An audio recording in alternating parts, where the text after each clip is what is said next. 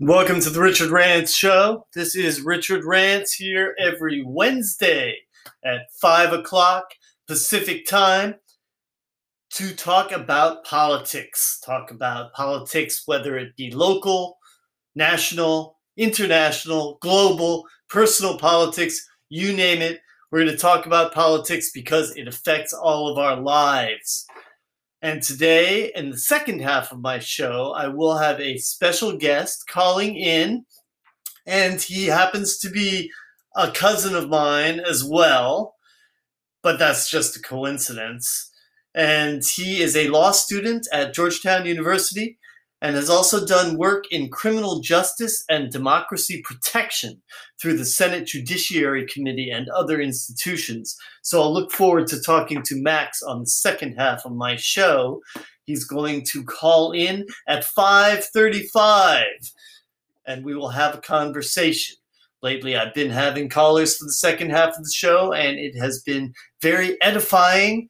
I thank all of you listeners and callers, and if any of you out there in Facebook or podcast land want to call in, you can email me at richardrant@yahoo.com. My podcast is available on Apple Podcasts as well as Radio Public and the Google Podcasts, and I normally post the Google Podcast up on the comments here. I didn't do it today. I've also got a Facebook discussion group called the Richard Rants Show.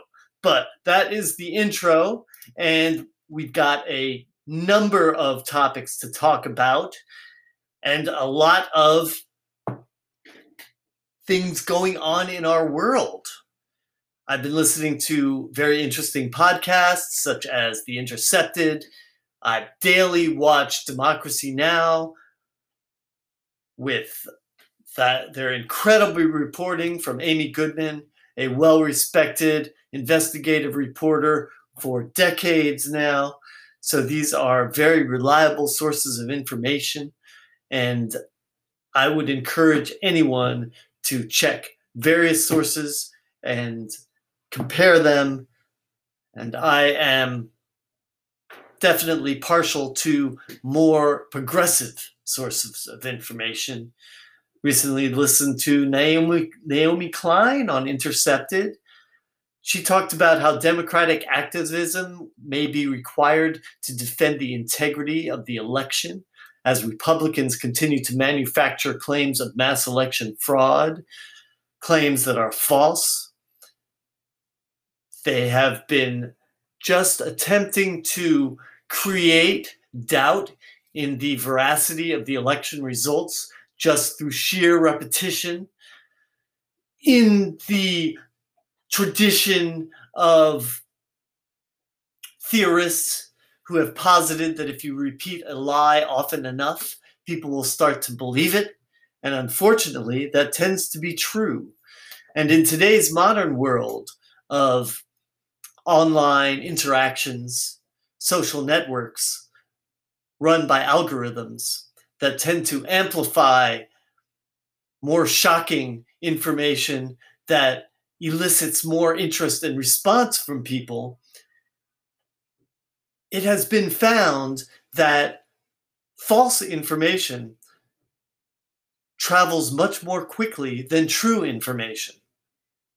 This is an unfortunate result of our algorithmic addiction to these platforms who are in business not to give good information to people, but rather to make money.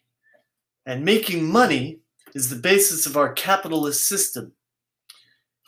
And while I don't decry the entire value of making money in a capitalist system as an incentive for creativity and to create a incubator for ideas and products, it has gone way too far in the United States.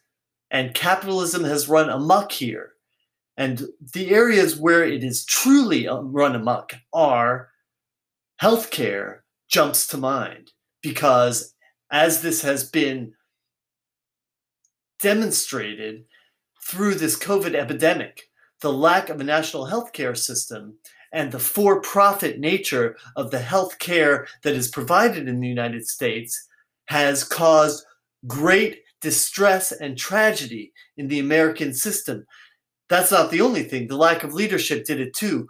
But we have found that people who need medical treatment in the United States are not receiving adequate treatment if they do not have money. And also private insurance, also a profit-based system that works against the general well-being.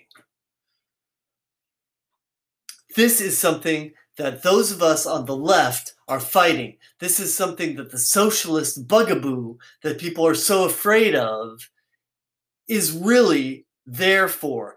We're not there to say that it's wrong to make money. Go ahead and make money. You come up with a great widget that people want to buy, good for you. That's awesome. Make some money. However, at a certain point, you should be taxed accordingly. There should be a graduated tax rate that is actually a graduated tax rate so that the rich pay their fair share.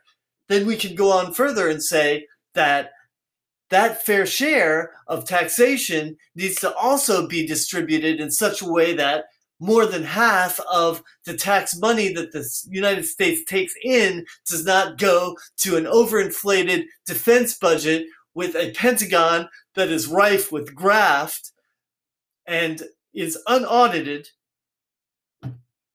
And more of it should go to maintaining the infrastructure, the civilian infrastructure, creating jobs, supporting the population, supporting those who are less fortunate, doing things like creating free education, free higher education for our populace. Yet another area that has been undermined by the profit motive. These are the basics. When we talk about health, education, general welfare, these are areas that are not well served by being mainly motivated by capitalist profit concerns. Currently, hospitals that are treating COVID patients are still charging up to 18 times the cost that they incur to provide the treatments. Why? Because they're in business for profit. And at a certain level, when you're in business for profit, you're not caring about humans. You're not caring about humanitarian motivations, because at base, when the profit motive is the motive for the corporation, that's the motivation for the corporation's cost structure, for the corporation's overall structure, for the way they provide services. That's why insurance companies drop people who have previous conditions, who have existing conditions, because they know that they're going to make less of a profit if they take on these individuals who are likely to incur more costs, and therefore they won't just be pocketing those premiums. That's why we, like all other advanced industrial democracies in the world, need to have a national healthcare system that is given to every individual as a right, not a privilege. That's Medicare for all, and we're going to have to be pushing the Biden administration to do that. The newly elected Biden administration has pledged to increase healthcare, but they have not pledged to fight for Medicare for all. And that's something that those of us on the left are going to have to keep pushing them for, and we will. That's one of the great things that have come from these latest years of activism with Black Lives Matter, the Sunrise Movement, and other activist groups that have formed in the last few years and that are not going to stop fighting once Biden becomes president. Once Biden takes on the presidency, he is the president-elect.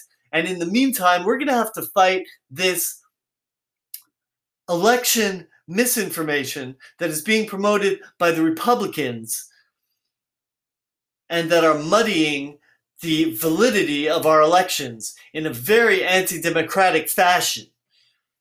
That is something we need to fight. And out on the streets right now, you've got the Trumpians, the Trumpists are out there yelling about how they believe that their candidate won, despite the fact that he did not, that this election was a free and fair election. But if they make the louder noise, it may be that some of the lawmakers will listen to that, because ultimately the numbers out on the street do influence the elected officials. Now also letters and emails, things like that influence them. So I would urge all of us to make sure not to get complacent while the Trumpists are out there yelling and screaming about a stolen election. And although, yes, it is likely that the rule of law will come through here and that we will have a peaceful transition the way we traditionally have in this United States, which is a democracy, albeit a far from perfect one, we need to make sure that this happens. So let's not be asleep at the wheel. And this is part of what Naomi Klein was saying on her portion of the podcast of Intercepted, that street-level protests influenced lawmakers. She brought up the fact that in Bush v. Gore, back in 2012, when the election was stolen from Al Gore by the Republicans, they created an AstroTurf demonstration outside the ballot offices in Florida where they were counting ballots, and this helped to influence lawmakers to halt the count, and ultimately it did go to the Supreme Court. Luckily, we're not going to let that happen this time. That's not going to happen this time. The difference in this election is a whole lot more than a few hanging chads in Florida. Biden decisively won this election in multiple swing states. There's no question of it. Tens of thousands of votes. So that's not going to happen. But we can't fall asleep. And this is something that is a cancer on our democratic system that we will have to be fighting for quite a long time. Because bringing up doubt to our electoral system in this way is harmful to our democratic process.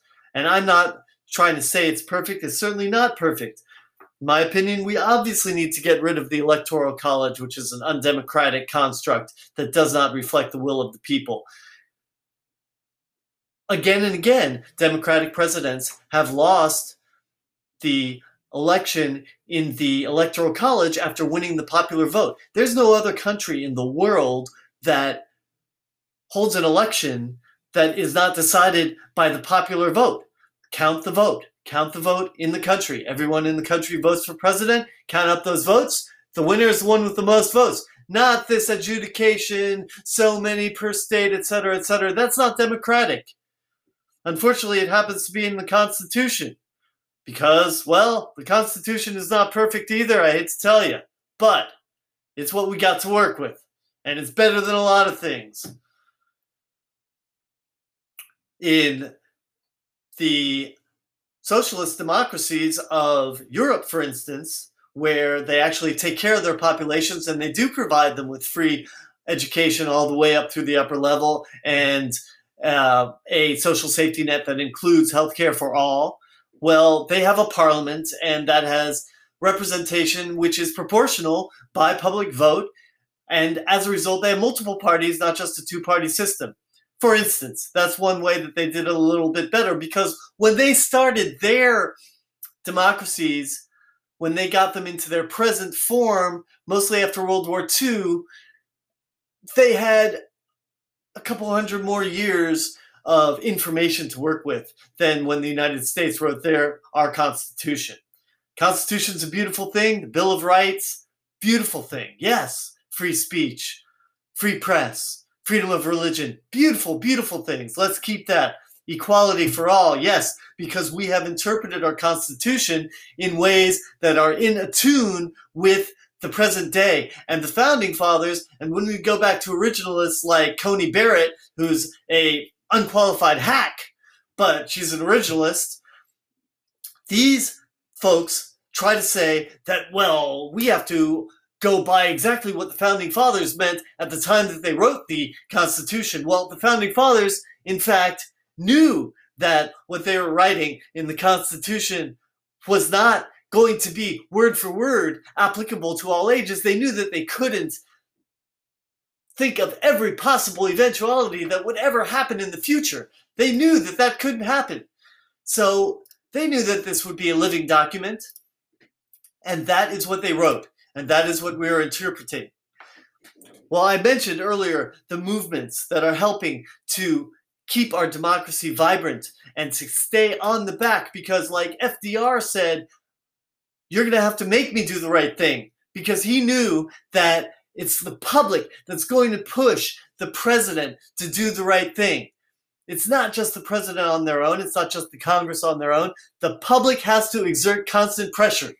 Well, the Sunrise Movement is one of those movements that is run by the public, by particularly the most progressive wings of the public, and that is one of the things that is very inspiring to me.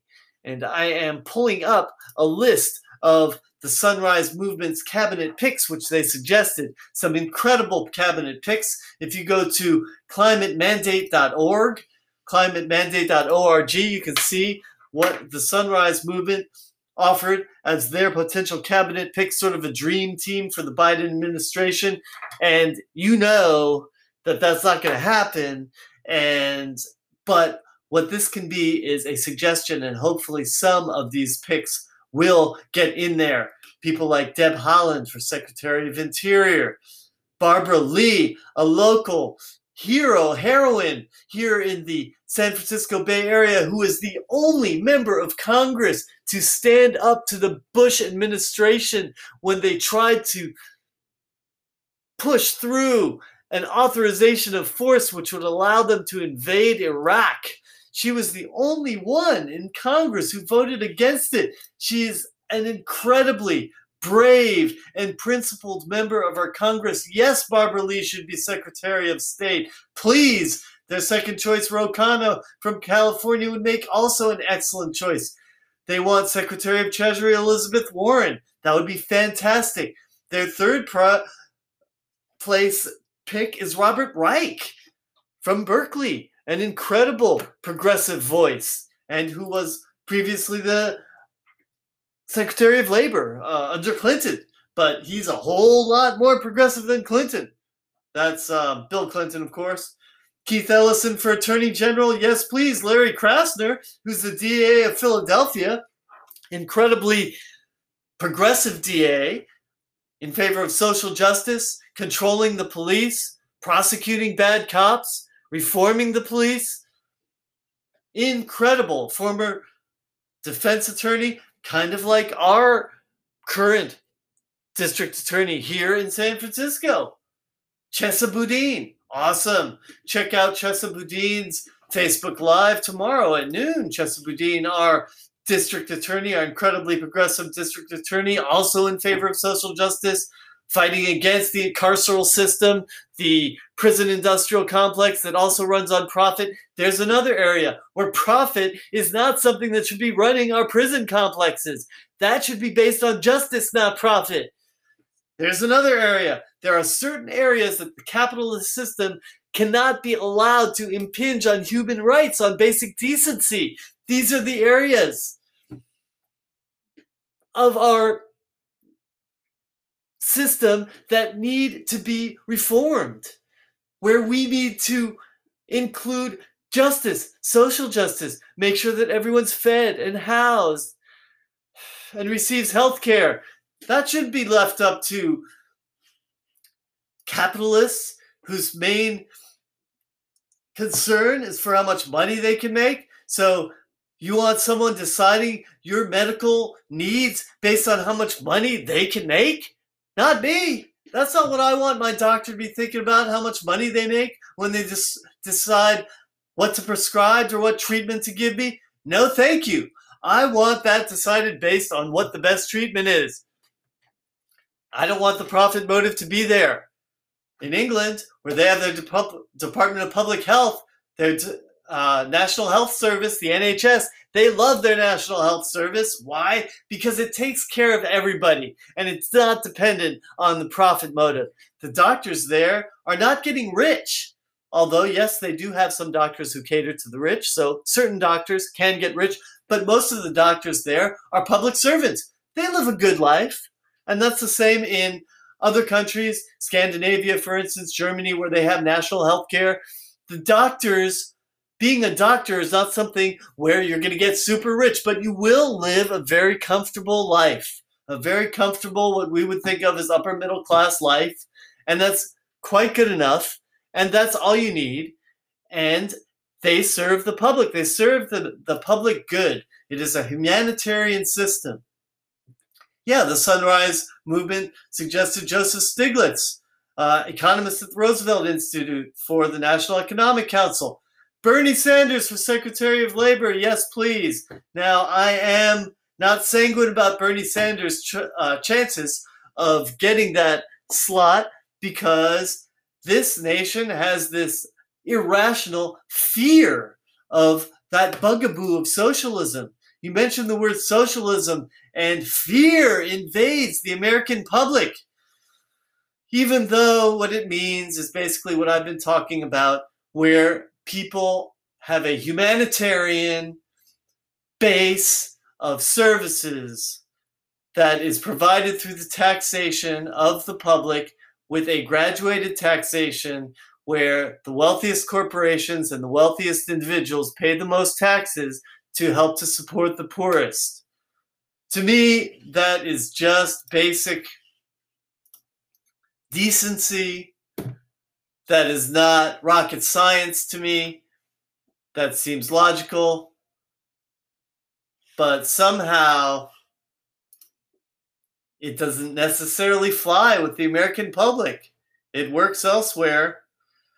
Well, the Sunrise Movement suggested Dr. Mustafa Santiago Ali for the EPA administrator. He'd be a fantastic choice. That would be probably way too radical for the Biden administration. Meanwhile, the moderate Democrats have been raising a fuss and saying that the left-wing demands to defund the police and perhaps the demands for Medicare for all have been hurting Democratic candidates, and they're pushing to move more to the moderate direction. So this is the push and pull that we have in the Democratic Party, which is the opposition party to the Republican Party. Republicans who are just straight up the party of the rich and the racist. That's what they're about.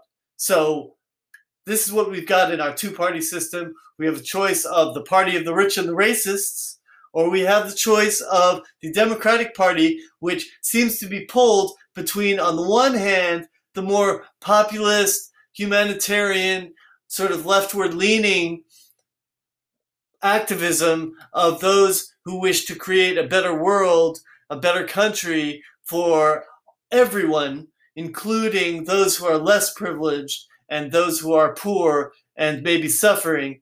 And then you've got the other side of the Democratic Party, which is those wealthy donors of the Democratic Party. And they are obviously more tilted towards the money.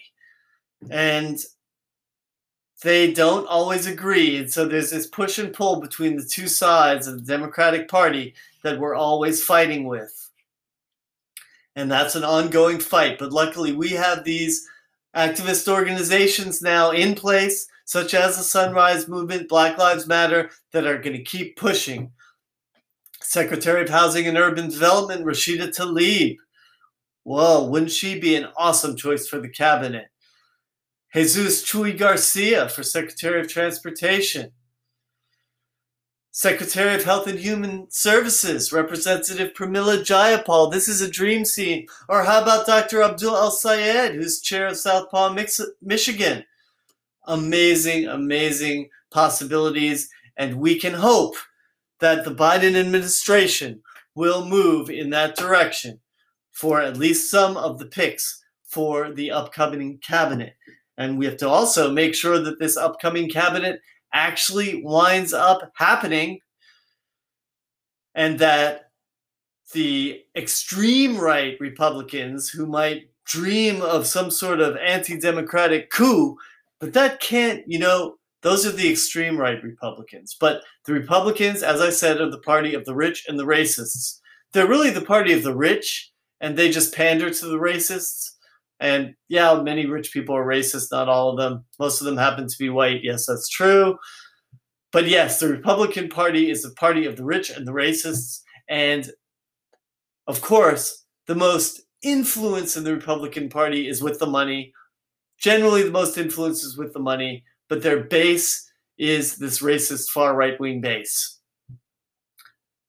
Well, you could argue with me about that, but I'm pretty confident that that is an accurate assessment. So because they're the party of the rich, at the top there, they really don't want to rock the American boat so much that there is an anti-democratic coup, because that would hurt their precious markets and cause upheaval that would hurt the economy. So just from their own self-interest, the rich members of the Republican hierarchy ultimately probably will not support an outright coup. But they do support the undermining of the confidence in the electoral system and in the confidence in the mandate of the Biden-Harris ticket.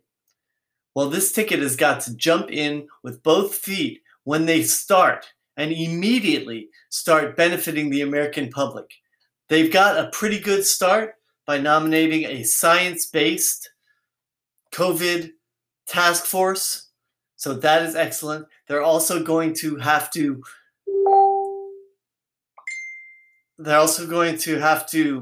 start immediately taking steps to provide for free education and to move to make sure that healthcare is a right for all. These are steps that they're going to have to take. And I am just getting a message from my second half guest, Max, who I introduced earlier, is a person who is a law student who is doing work in criminal justice and democracy protection through the Senate Judiciary Committee and other institutions.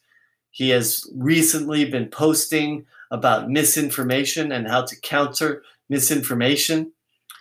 So hopefully we will have him on for the second half of the show, but he did just give me a message that he came up with a personal issue, emergency, nothing life-threatening, that he's going to have to deal with and may not make it.